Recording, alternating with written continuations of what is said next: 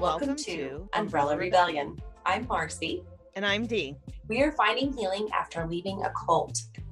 We will be discussing abuse and personal experience with the ATI, IBLP, and fundamental churches. Trigger warning. This podcast may contain descriptions of various forms of abuse.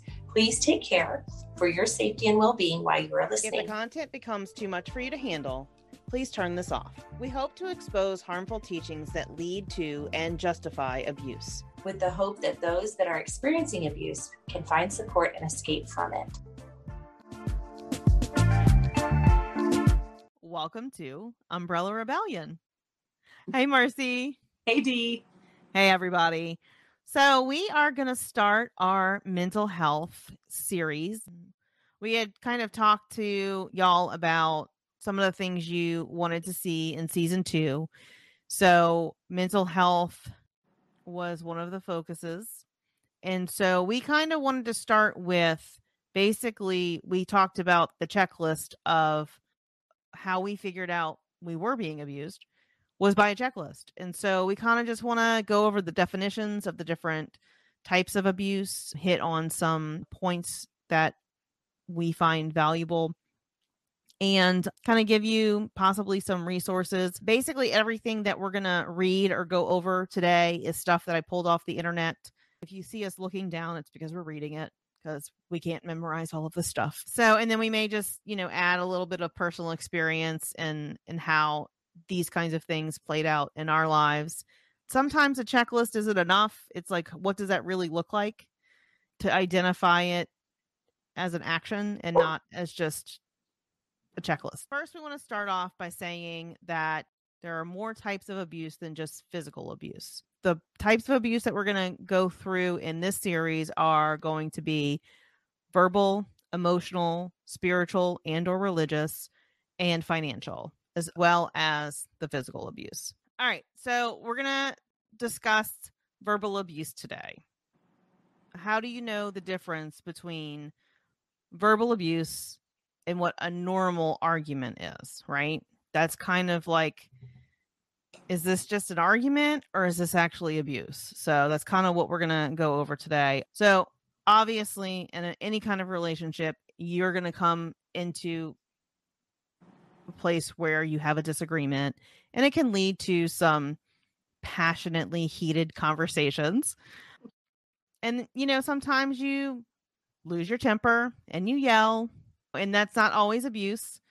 So how do you tell the difference, right? So a normal argument might, like you said, Dee, include be passionately heated or include some yelling. But the problem with an abusive one would be it would wear you down and seem normal to you because it happens so often. And we've kind of talked about that kind of thing before, where things just happen so often that it seems normal after a while. So some examples of what a normal one would look like would be that they don't dissolve into name calling or personal attacks. So that would be a way to know what would be a normal thing, or what you just get used to because it just wears you down. Is it they call names, or it's personal attack against you? Is it just a discussion? You're always the reason that things are going wrong would be a personal attack. It's your fault I did this. Kind of personal attack is what I equate that to. Yeah, that was my experience. Mm-hmm. So another thing is that they don't happen every day. So I think I can count on one hand the quote unquote arguments or disagreements Jeremy and I have had in, what's today's date? Is it the 19th yet? I think it's the 18th, huh? No. Tomorrow will be 5 years that we've known each other. And I can count on one hand the amount of arguments we've had.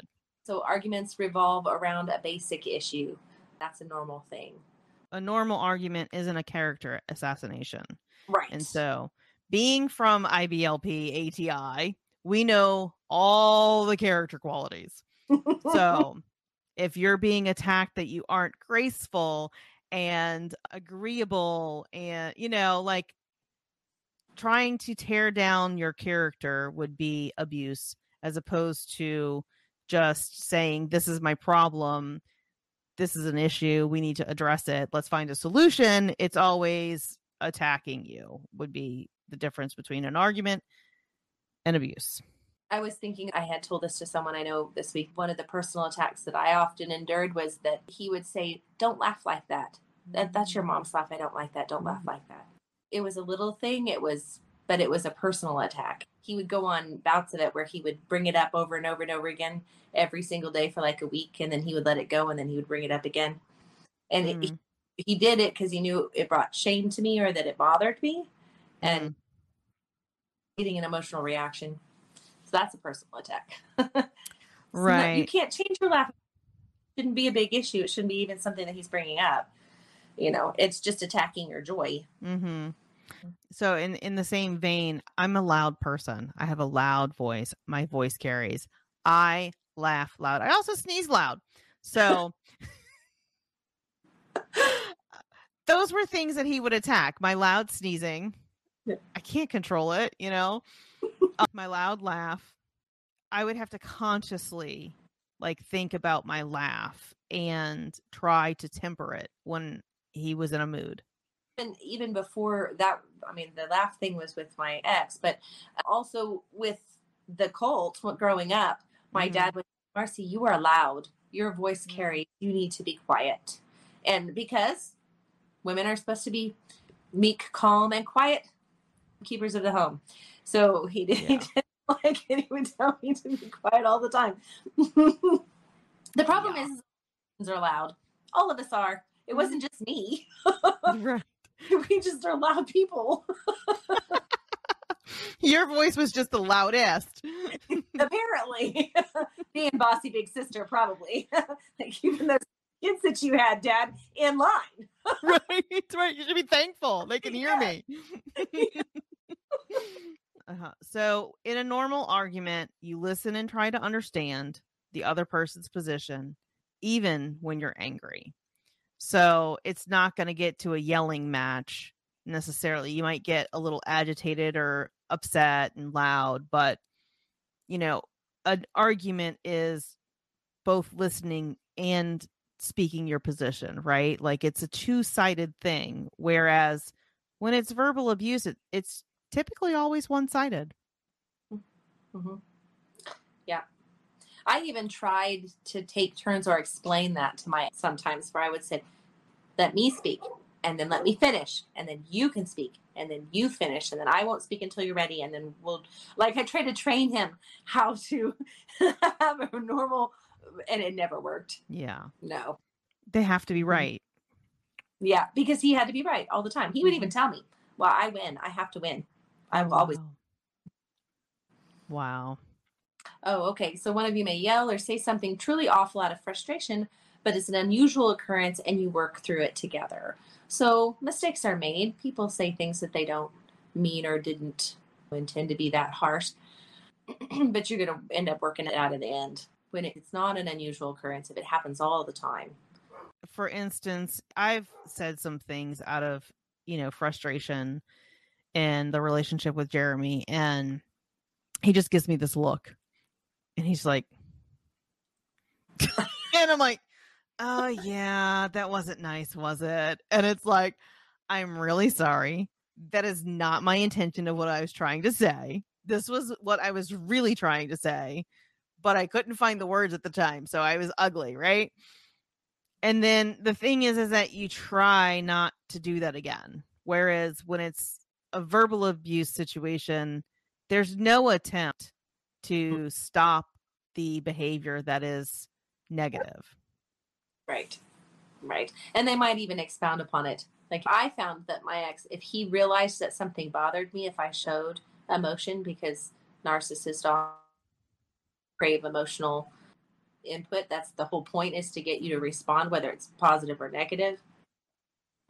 That if he found that something got an extreme reaction from me, whether it was good or bad, that he would do it again and then do it more extreme, saying something awful and then taking it 2 shades further just to get the reaction.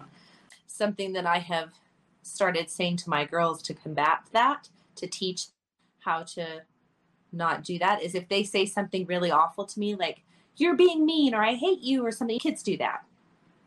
I respond to them and say, "Think about that. What you're saying is not true." Or if kids say, "I don't love you anymore, I'm not going to be your best friend," think about that. That's not true what you're saying. So we don't say it. So don't attack them or act hurt or anything like that. I just say, that's not true. So I don't believe it. Yeah. And truths. We don't say lies. You can't say that. Yeah, I guess I have a little bit of a different approach with mine because I have a child that's on the spectrum and, 2 of my 3 have ADHD. So impulse control is very hard for my children. Mm-hmm. And I recognize that because I also had emotional impulse control issues when I was a kid. So I don't ever take anything personal that they tell me. Yes. It's not a personal attack to me. I always view it as my child is having difficulty managing their emotions and they're having verbal diarrhea. Yes. Yes. Well, I don't ever take it personally because I know they're a kid and also they just don't manage emotions. What I was trying to do is get them to think about what they're saying, to try to label the emotions they're having. Right. And, or label the thoughts that they're having. Yeah. And so what I would do is redirect it to, okay, you may not love me right now in this moment. I understand that. And that is okay. It's okay for you not to feel love towards me right now because you're upset. But let's try and figure out what is causing you to be upset. So tell me why you don't love me right now. Yes. And then you get to the root of the problem instead of a back and forth of like, okay, sure, why not? And just dismiss them, because it's really just verbal diarrhea and it's not really how they feel and they're going to change it in 3 minutes when they want something from you. So that's kind of been like my process with my kids is, okay, you said something not nice, whatever. I don't care. Not that I don't care, but like I'm not taking it personal. Yeah. I understand you may not love me right now. Validate their feelings. Yeah. But let's find out why you don't love me right now. Like, give me the reason. And then let's try and see if we can fix this, right? Okay, so I guess that would be an example. Those things that we shared about children would be an example of working through it together. So, or your example of your husband where he just gives you a look and says, right. That would be a way of working through it together. That would be right. And it doesn't devolve into knockdown, drag out, verbal argument. It's just, okay, let's take a pause. This was not okay. Yes. Mm-hmm. So the next point would be, even if you can't agree completely, you're able to compromise or move on without punishments or threat. This is a big one. This is a huge thing that I dealt with. Oh, compromise. It wasn't even a thing. It wasn't for me either. There was no compromise. It was his way or the highway. And he told me that flat out all the time. It's my way or the highway. You can choose. If I didn't choose to comply, he would wait me out. So he would just wait if I complied. Like will of iron. Like, and then you had like the consequences of, yes. You had like the silent treatment, ignoring you, all that kind of stuff that he would do. I've had multiple relationships where the dynamic was very one-sided of it's my way. And if you don't do it my way, then the relationship that I had when I was in the Air Force that ended when I went to Korea, it was very one-sided because I had crossed a boundary I didn't know I crossed. And the consequence was no relationship, right? And so throughout the rest of our interaction, it was if I did anything wrong, it was pull back and you don't get me, right? Yes. I was actually going back through Pinterest quotes the other night, and I found one about how being ignored has the same chemical reaction in your brain as being physically abused. So same brain reaction, same abuse, like causes the same damage in your brain. It's just not physical. And that is usually what happened if I didn't comply. So I would be ignored or woken up at 3 a.m. and yelled at in a drunken rage. So yeah, there's no middle ground. Yes, there's no middle ground. Yeah, with bad reactions, good reactions, with disagreements. There really is no middle ground. It's either all or none.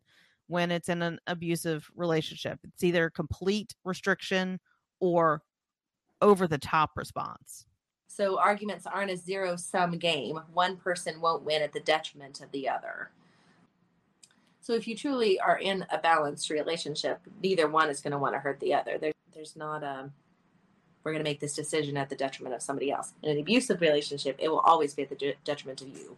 Well, because you're not even considered. It's Yeah. not even. Mm-mm. It's not even like I'm doing this to cause you pain. It's like you don't matter to me, so it doesn't matter if it causes you pain. Where in the healthy relationship I have right now, and some of the other, I think 1 or 2 relationships that I've had, it was always, how can I make this easier for you? Or how can I make this better for you? Yes. What are you willing to deal with, as opposed to I am going to enforce this upon you whether you like it or not. All right. So we're going to go over red flags. So consider it a red flag when the other person engages in these behaviors.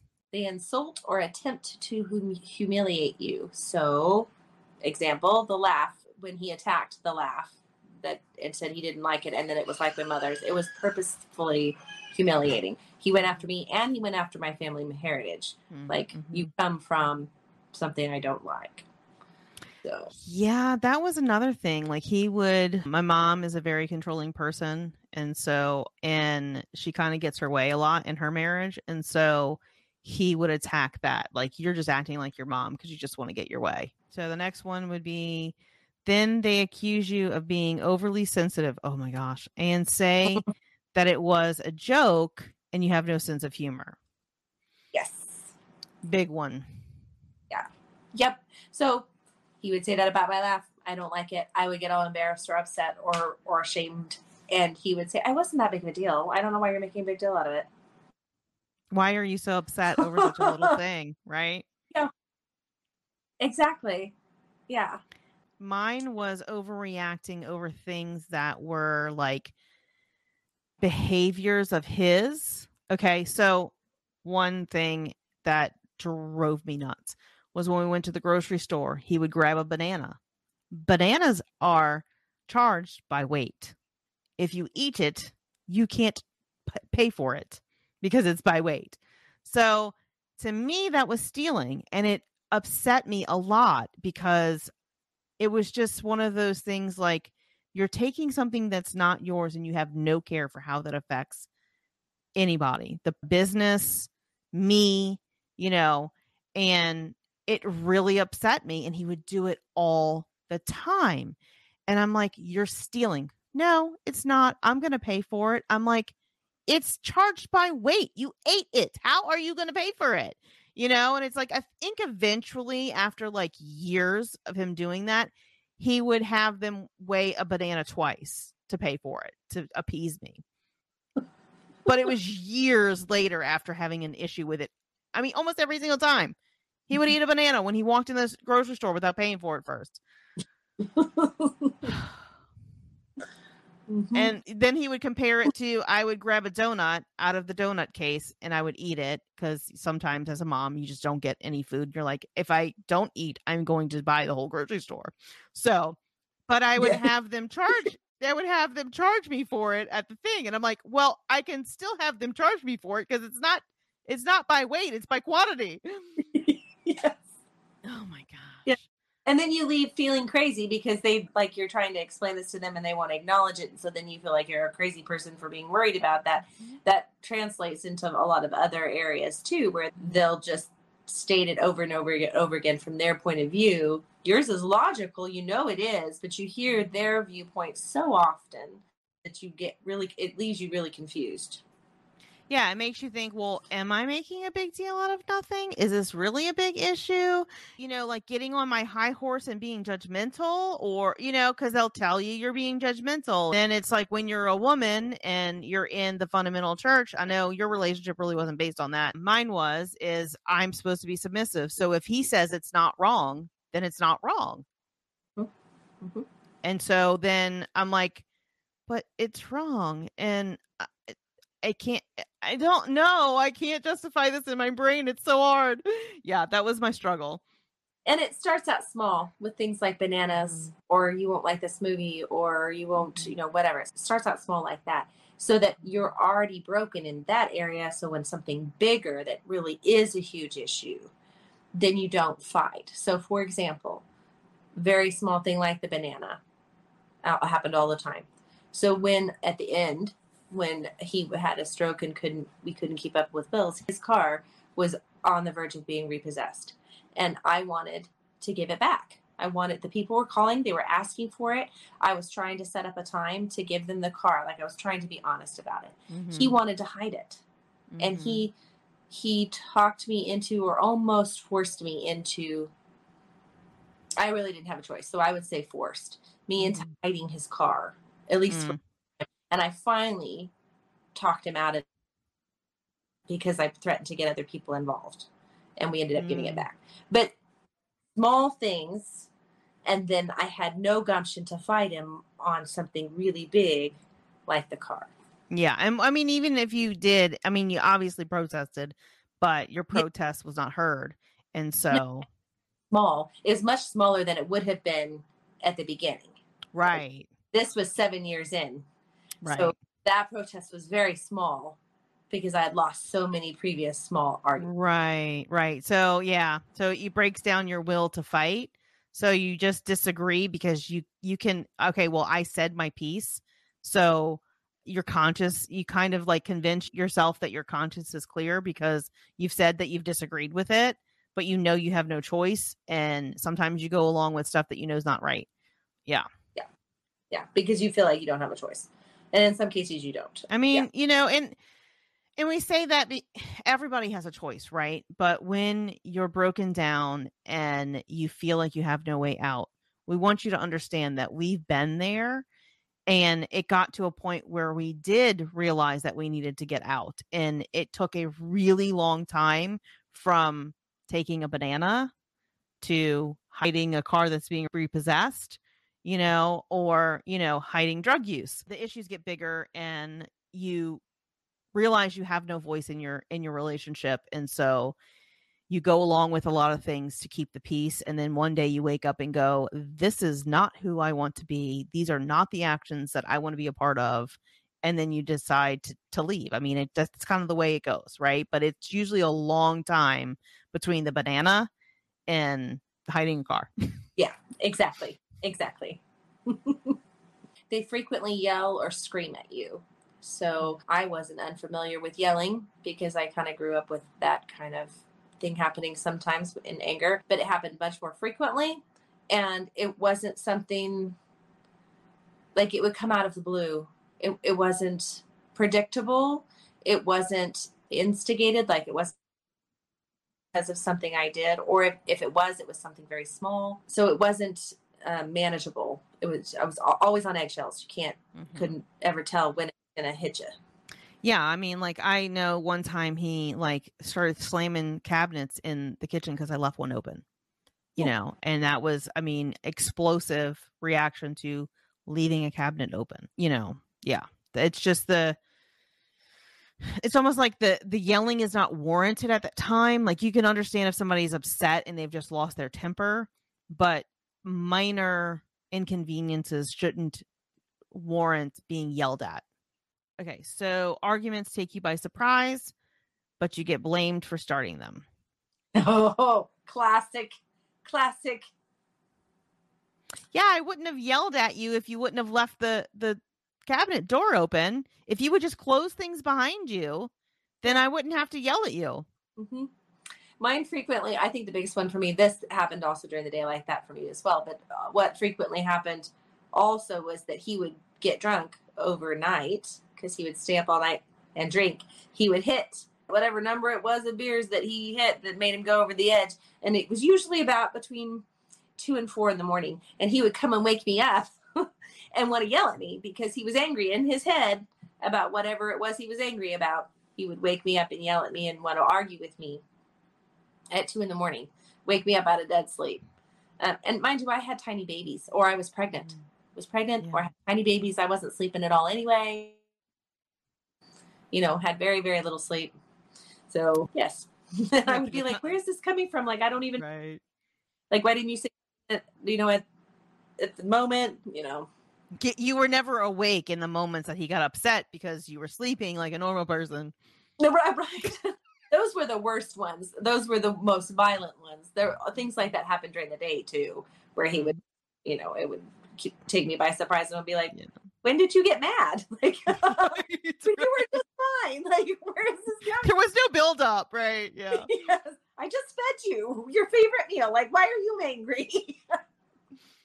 The agreement sets off a string of accusations and dredging up of unrelated issues to put you on the defense. Passed. Keeping score. That's what I called it. Yeah. Yeah. Tit for tat. Tit for tat. Yeah. If I brought up anything that was annoying me or that I thought was wrong, or like the car thing or the banana thing, it would go sideways really fast.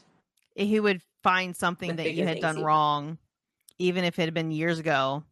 And a lot of times it would be like years ago, things being dredged up. Well, and it also took the focus off of what was wrong, what I was mad at him about. So it took the argument away from the true issue to something else. He loved to derail and put you on the defensive in a different stream. And sometimes I find us way down the stream and I'd be like, wait a minute, this started out over here. And I would try to redirect us back over there, and it never worked. Arguments were always circular because of that. Oh yeah, there was never an end to it. And it's just, you argue until they wear you down and you give up and you're like, whatever. Yeah, exactly. This isn't going to get resolved. So there's no point in continuing this. I'm beat up enough, I'm verbally beat up enough. I'm going to stop and try and calm down somehow, to be able to go to sleep, to take care of kids the next day. Right. And I was not allowed to walk away. Once the argument was started, I wasn't allowed to walk away. I couldn't say, I disagree. Let's think about this and come back to this discussion. That was never allowed. He had to be right, had to be wrong. There had to be a conclusion of you're right. And then we can, and I think I may be recollecting this incorrectly, so I say that right now, but I'm pretty sure mine walked off a lot. My ex walked off a lot when there was an argument, and it would just be the end of the argument. So if I brought something up and then he, well, you did this and that and that and the other, and then I'm so upset and I'm just going to go, bang shit around, that was kind of, okay, well then I guess we're done.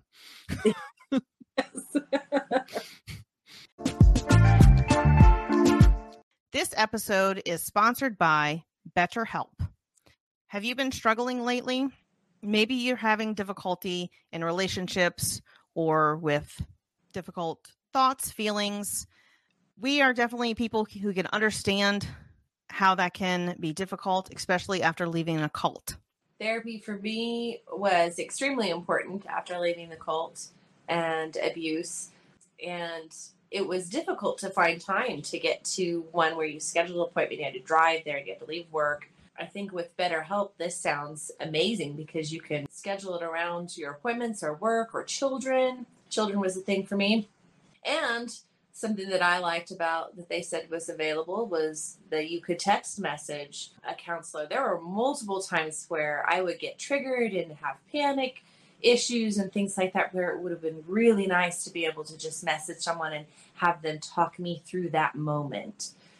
If you can relate to this need, then BetterHelp wants to help you today. BetterHelp offers licensed therapists who are trained to listen to help you. Talk to your therapist in private, online environment at your convenience. You just need to fill out a questionnaire to help assess your specific needs, including financial, and then you get matched with your therapist in under 48 hours. Then you schedule secure video and phone sessions. Plus, you can exchange unlimited messages, and everything you share is completely confidential. You can request a new therapist at no additional charge anytime. And as Marcy and I have experienced, sometimes each therapist is not the best fit that we've seen, or we get to a point where we need somebody that can help us with a different aspect of our recovery. And so I've been to multiple therapists as well. Yes, I have too. I went to a therapist for the abuse. I went to a therapist for the cult. And I've had to go through several to find the right one that was the best fit. Join the 2 million plus people who have taken charge of their mental health with an experienced BetterHelp therapist. We have a special offer to Umbrella Rebellion listeners. Get 10% off your first month at betterhelp.com/Umbrella Rebellion. That's betterhelp.com/Umbrella Rebellion. Thanks again to BetterHelp for sponsoring this episode. So they try to make you feel guilty and position themselves as the victim. Oh my gosh, yes. So it's kind of like so the argument comes out of nowhere. They start yelling and screaming at you, blaming you for their poor reaction or telling you that you're overreacting and this isn't that big of a deal. And then they, well, you do this and that's why, this is why I'm the way I am because you did XYZ. So it's your fault I'm this way and I'm the victim here, shifting the blame is what I would call it. Yeah, blame shifting. Yeah. Mm-hmm. Yeah, he did that quite often to me too. Well, you made me mad. You did dishes or you didn't do whatever small item it was. Which made me mad, so it's your fault. Right. If you would just be a good, submissive, obedient wife, I wouldn't have to do this. Yeah. Yeah. Okay. All right. Next, it is they save their hurtful behaviors for when you are alone, but act completely different when others are around. Yes. So I'm trying to think of a good example of that. Church for us. Yeah. He was always Mr. Charismatic at church, and he would never blow up at the kids when they were getting disciplined, and he would have the perfect spanking response in church. Mm-hmm. But when we were home, the spankings were so much worse for them. Yeah. My ex was not a social person anyway. He preferred to stay home. He's more of a hermit. And so we didn't have a lot of those behaviors outside. Now with family, he was just silent. He just didn't engage much. If he did disagree, he would save it till later. He wouldn't let me know in the moment. He would just save it till later, till 2 a.m. And then he'd get angry and corner me in the kitchen and punch a cabinet or punch a door. All of our houses had holes. There were several instances where he showed his ass, as I call it. He showed his ass to people that I knew. And for me, it was embarrassing. And it made me not want to bring him around the people I cared about because he was an asshole to them or he created tension that I didn't feel like they deserved. And so one day my mom told me, it is really hard to be around y'all because all you do is argue and fight. And pretty much any holiday that we had together with my family was ruined because he had some kind of problem with something and it devolved into a fight because he couldn't allow me to spend time with my family. Yeah. And so he had to create tension to be able to remove us from that situation and make me want to leave. Yeah. That's what I think it was. He would either be silent at family things or for example, the same thing that you're talking about, right after I had a baby and I had planned, and he knew this, I had planned for my mom to be there for a week and then for another person, maybe the mother-in-law or somebody to be there for a week so that I would have help. And there was only a day where the two moms crossed over, right? Where they were both there at the same time. And I forget how that happened, but he created tension by telling me that his mom had a problem and then my mom had a problem. And he just created this whole big old lie of this whole thing where our moms couldn't get along and that my mom needed to leave. Oh, wow. And I insisted that she stay a little bit later. But then when she did stay, then he created more of a problem with it. I think she stayed maybe 2 or 3 more days. And he created another problem to get me to tell her to leave. He told me to make my mother leave after I had had this baby. So, and I didn't have any help. Mm. And I wanted help so badly. And I bawled because I felt so bad that I had to send my mother away. Right.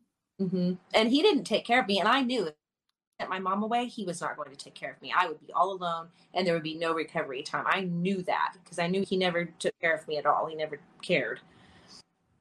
And so I knew that my help was going away. Mm-hmm. Yeah, I mean, and bless her, I think she realized what was happening. I think she saw that it was not me, and she was very gracious about that. I think that's, unfortunately, that's one of the benefits of our parents being in the cult that they were, is that they would never make the situation worse because they were, especially the moms, because they were tried to be the peacekeepers, right? And they would tell us when our spouses weren't around at the time, sometimes they would say like, that was kind of weird, or, this was kind of a, and we would talk about it separately, but never in front of our ex-husbands. And then, they also wanted to try and keep our marriages together. So they would not try to heap coals on the fire, is what I call it, So it was a lot of the peacekeeper, and what is one of the other buzzwords, character qualities that I'm trying to think of? Peacemaker? Mediator or something like that. So yeah, it's just the whole women are, seen and not heard, and sometimes not even seen. Yeah. Yeah. Yeah, I can relate to that. My family never spent the night, and I had to ask him if it was okay for my family to come over. And if he wasn't in a mood to have my family come over, then they didn't. Yeah. And it was like, it wasn't about what I wanted, or if I wanted to spend time with family, or if I needed their help for something, it was based on what he could handle. So the next one, red flag, would be they get into your personal space or block you from moving away. Like Marcy had said, he wouldn't let her leave until the argument was over. There were several instances where I wanted to leave and I was blocked from leaving the house, stood in the doorway, physically intimidating me. And because his reactions were so out of the blue and unexpected, I never knew how big the reactions were going to be if I pushed it. I think, I'm trying to think, there was 2 instances where physically I did not back down, and he wound up on top of me. I was pregnant both times, wrestling me for the keys. And so I said he tackled me. He argued that he didn't tackle me, but he physically restrained me all the way to the ground. Yeah. However you want to call that. Yeah. That's the other thing, is definitions of words. Mm-hmm. That I would say he did something like, you tackled me. I didn't tackle you. I was just trying to get the keys. You resisted. Yes. Yes. Yes. Well, because you were drunk. Yeah. And I didn't want you to drive. Toward the end, when it was getting worse, and I more often wanted to leave, he tried to disconnect my battery out of my car. He jumped out in front of my car because I made it to the car with the baby, and I got in, and he jumped out in the middle of the road in front of me so that I could go.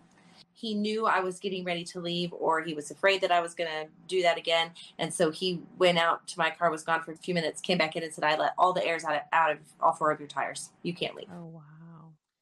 And then the final thing was that he took my keys and my phone and hid them so that I couldn't go. So yeah. Yeah, I never got to the point where he physically stopped my vehicle from working. Now, I didn't have a vehicle for a while because it needed an engine repair, but I don't think that was an intentional thing to keep me at home, and that was very early in our relationship. But so this is one of the things I think that made me fear him harming me physically. We were in an argument. I was pregnant for Samuel. I got out of the car at a red light. I went to walk in front of it. and he revved the engine and scooted forward and almost hit me. And I kind of had forgotten about that until you just had talked about him, your ex and the car issue. I think that was one of the times I went and stayed with my parents for a couple of days. I was so scared. I was like, he if he was mad enough, he probably would have run me over while I was pregnant, which just really so scary. Yeah. So that would have been an example of physical, like actual action toward you. So this verbal, so mine started out verbal. So I talked about him actions against me, like taking the battery out or letting the air out. Before it became that intense, he always controlled me with verbal fear. So verbal things like, I can take you out and take our daughter and disappear, and no one will ever see her again. And I said, well, you can't do that. I'm pregnant with your second child. You'd hurt your second child. He said, I can do it anyway. So the verbal part of it, the verbal fear was put there first. And then when he realized that I didn't fear that verbal stuff anymore and that I was still running, even though he told me that, and successful a couple of times, that then the actions became more escalated because he realized grip was waning. Yeah, he had to up the ante. Precursor to that, one of the things that was always told to me multiple times repetitively was that if you hit me, I will hit you back, and you probably won't get up. Yeah. So there was only one time I ever did anything I think that would be considered, it would be considered physical violence, is I took a full gallon of water and chucked it across the room. I was aiming for him and I missed him like by 3 feet. But it was just one of those times where it was just like, I cannot deal with what you're doing to me. It has to stop. And that's when that was probably a couple of months before I filed for divorce the first time. So, and I was honestly scared that even though I didn't hit him with it, that he was going to retaliate. And thankfully he did not. Yeah. So he had planted too many lies in my head at the beginning of the relationship purposefully. It was when the relationship was happy and good, and I was head over heels, hook, line, and sinker. There was nothing wrong. And he planted those things then, so that later when something did happen, then he already had those planted. So he told me he was a Red Beret and that he had done Black Op missions and all these things that qualified him to have all the expertise necessary to inflict on me whatever he wished. Yeah. Or disappear if he needed to with Embry. So, or with Pixie, the first Pixie, original Pixie. Yeah. So those things, that's a mental abuse. So mental abuse that turned into verbal abuse that went to physical abuse. It's always a progression. Yeah. It starts out small and it builds. Yeah. And that's why, I think the verbal abuse red flags are where you can go, oh, no, this is not okay. And you can save yourself from a lot of stuff if you end the relationship when you see, multiple red flags. And I'm not saying like if somebody makes a mistake and acts inappropriately once or twice in your relationship, or, y'all have a really bad argument once here and there. This is typically weekly, daily, every other day. It's not once every 3 months, once every 6 months. This is a constant thing that you are experiencing in your relationship. And there's like, it's almost like when you finally, this is kind of how I always was waiting for that other shoe to drop. When it was good, it was like, okay, it's been good for a week. So when is it going to go bad? You know, if you feel that way in your relationship, that's a red flag. And you're like, okay. And it's not going to stop at verbal abuse, oh, well, I can deal with it because it's just verbal abuse. It won't stop there. it's only going to escalate. It always does. Yes. I would say the same thing, that if you see that happening, it will only escalate. It does not get better. Mm-hmm. If they're willing to do that to you, then it will get worse. Also, I think that if you can stop it, if you can see it now and get out before it gets that bad, if you're at the verbal abuse point, that's great. If you're not, if you're at the physical abuse point, part of me, even being able to acknowledge that I was being abused, I could not mentally wrap my head around the fact that I was an physically abused woman. But so it started small. I had to admit that I was verbally abused first, that what he was saying to me was not okay. So it was verbal, and then I had to step it up in my mind. Even though I got out at the physical abuse, for me to be able to even call it abuse 6 months after I had gotten out, I had to step it up. So if you can acknowledge that there's small pieces of abuse, but you can't get to that other part yet, it's okay. Just, it may take a while for your brain to wrap around that. Yeah, I mean, it's definitely, and you're in trauma mode, right? If you're experiencing any abuse, verbal, physical, emotional, spiritual, financial, you are in survival mode. And so your brain has to switch from survival mode to being able to process decisions as a normal human being that's not experiencing trauma, which is really hard to get out of the fog of abuse to make those decisions, because you have been conditioned to question everything you think as invalid.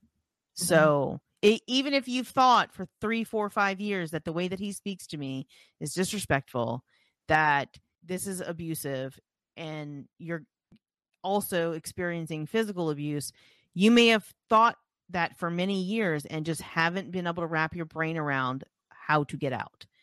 And we understand that, and it is okay to be in that position. And we here will not judge you for staying where you're at. What we will say is that we are trying to give you the tools to reach out for help. We are trying to give you the tools to make decisions in the midst of fog. Like if somebody is so sick that they can't feed themselves, we're trying to spoon feed you the information so that you don't have to make the decision. So none of this is like a judgment on you, because we've both been in the situation where we could have gotten out a lot sooner than we did, and we endured it because we thought it was the best thing for us to do because of the way that we were taught about marriage and divorce in the cult. We quote unquote allowed ourselves to continue to be abused, even though we knew we probably should get out. And so we would never sit in judgment of anyone who's in that situation. And if you know someone that is in that situation, I would highly recommend that you never, ever tell someone in that situation, well, why don't you just leave? If you're trying to help someone, like a family member, get out, or a friend or something like that, don't ever say that, because it will not help. It won't. Sorry, bedtime hugs. They hit the wall, pound their fist, or throw things, and then they want credit for not having hit you. So Marcy kind of explained that in one of her videos, that he would just barely miss her punching the wall, put a hole in the wall, and, well, I didn't hit you. Or the thing with the glass shattering, and, well, I knew it wasn't going to hit her and hurt her. So yeah, it's just it's physical intimidation of, if it had been closer, you would have been, abused at that time. And it's to try and control your behavior by intimidating you with physical force. So that is kind of a verbal, physical, emotional, wrapped up all into one, is using their physical stature to intimidate you. It's an abuse burrito. Yeah. Yeah. That we're gonna have to coin that phrase, and we're gonna have to put that on a t-shirt. Yes. I reject your abuse burrito. Oh man, this went a lot longer than I thought it was going to. Yeah, this one is probably a big one to cover. Verbal is really a bigger one, I think. So I that's think a lot of it is nuanced and kind of not talked about a lot yes.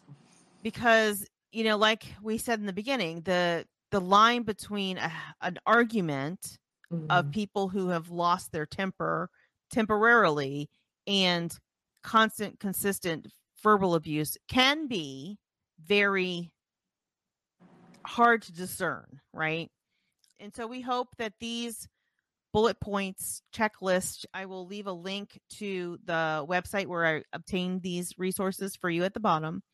And I will also try to add a hotline of a national abuse hotline. 1-800-799-7233. If you feel like you are experiencing any of these and you're not sure if the number of things you're experiencing would be considered abuse, I highly encourage you to reach out to a professional, reach out to a hotline and say, I am experiencing this and I don't know if this is abuse.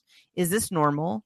And I did that a lot with my sister. I'm like, is this normal? Like, is this what marriage is like? I was so confused. What is normal and what is unrealistic and abuse? I mean, I knew it wasn't right, but I just didn't know it was abuse. And I would say, don't just ask one source. Ask 2 or 3 different sources, because when I first started searching, I got a wrong student person, and I tried to tell them, and they didn't hear me, and they didn't realize, they just didn't have enough experience. And so I didn't get the help I needed in that moment. Mm-hmm. I did later. So keep asking, keep reaching out if you don't get assistance the first time.